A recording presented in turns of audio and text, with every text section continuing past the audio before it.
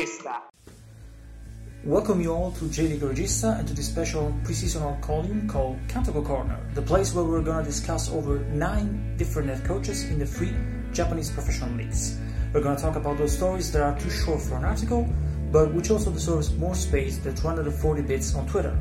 90 seconds to talk about them, so like the minutes they're gonna spend on the pitch guiding their teams every week. 2021 is gonna be interesting, so let's start. So, our first episode revolves around well-respected coach in the Japanese football pyramid.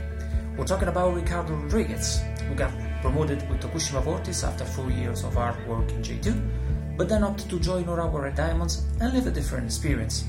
While some clouds might hang over Tokushima's return to J1 after 7 years, now they're coached by Dani Poyatos, it's not gonna be easier taking this job. Urawa Red Diamonds had just finished 10th on the table in 2020, following a 14th place in 2019.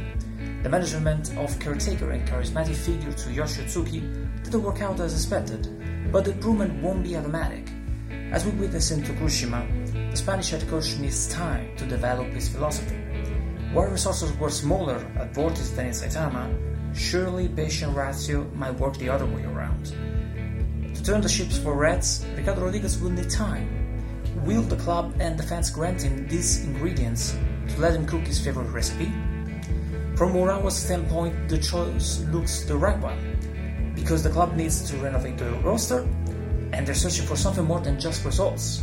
Just like it happened for Guido Buchwald and Mijalo Petrovic in other winning cycles before him, patience will be crucial to implement a new and fresh mentality within the club for years to come. For this episode of Kantoku Corner, that's all. Thank you all for seeing this video. Remember to watch out for our Twitter posts and the articles that will keep coming on the website. Ontoni arigatou gozaimasu for your passion about J League and the magical world of Japanese football. See you soon.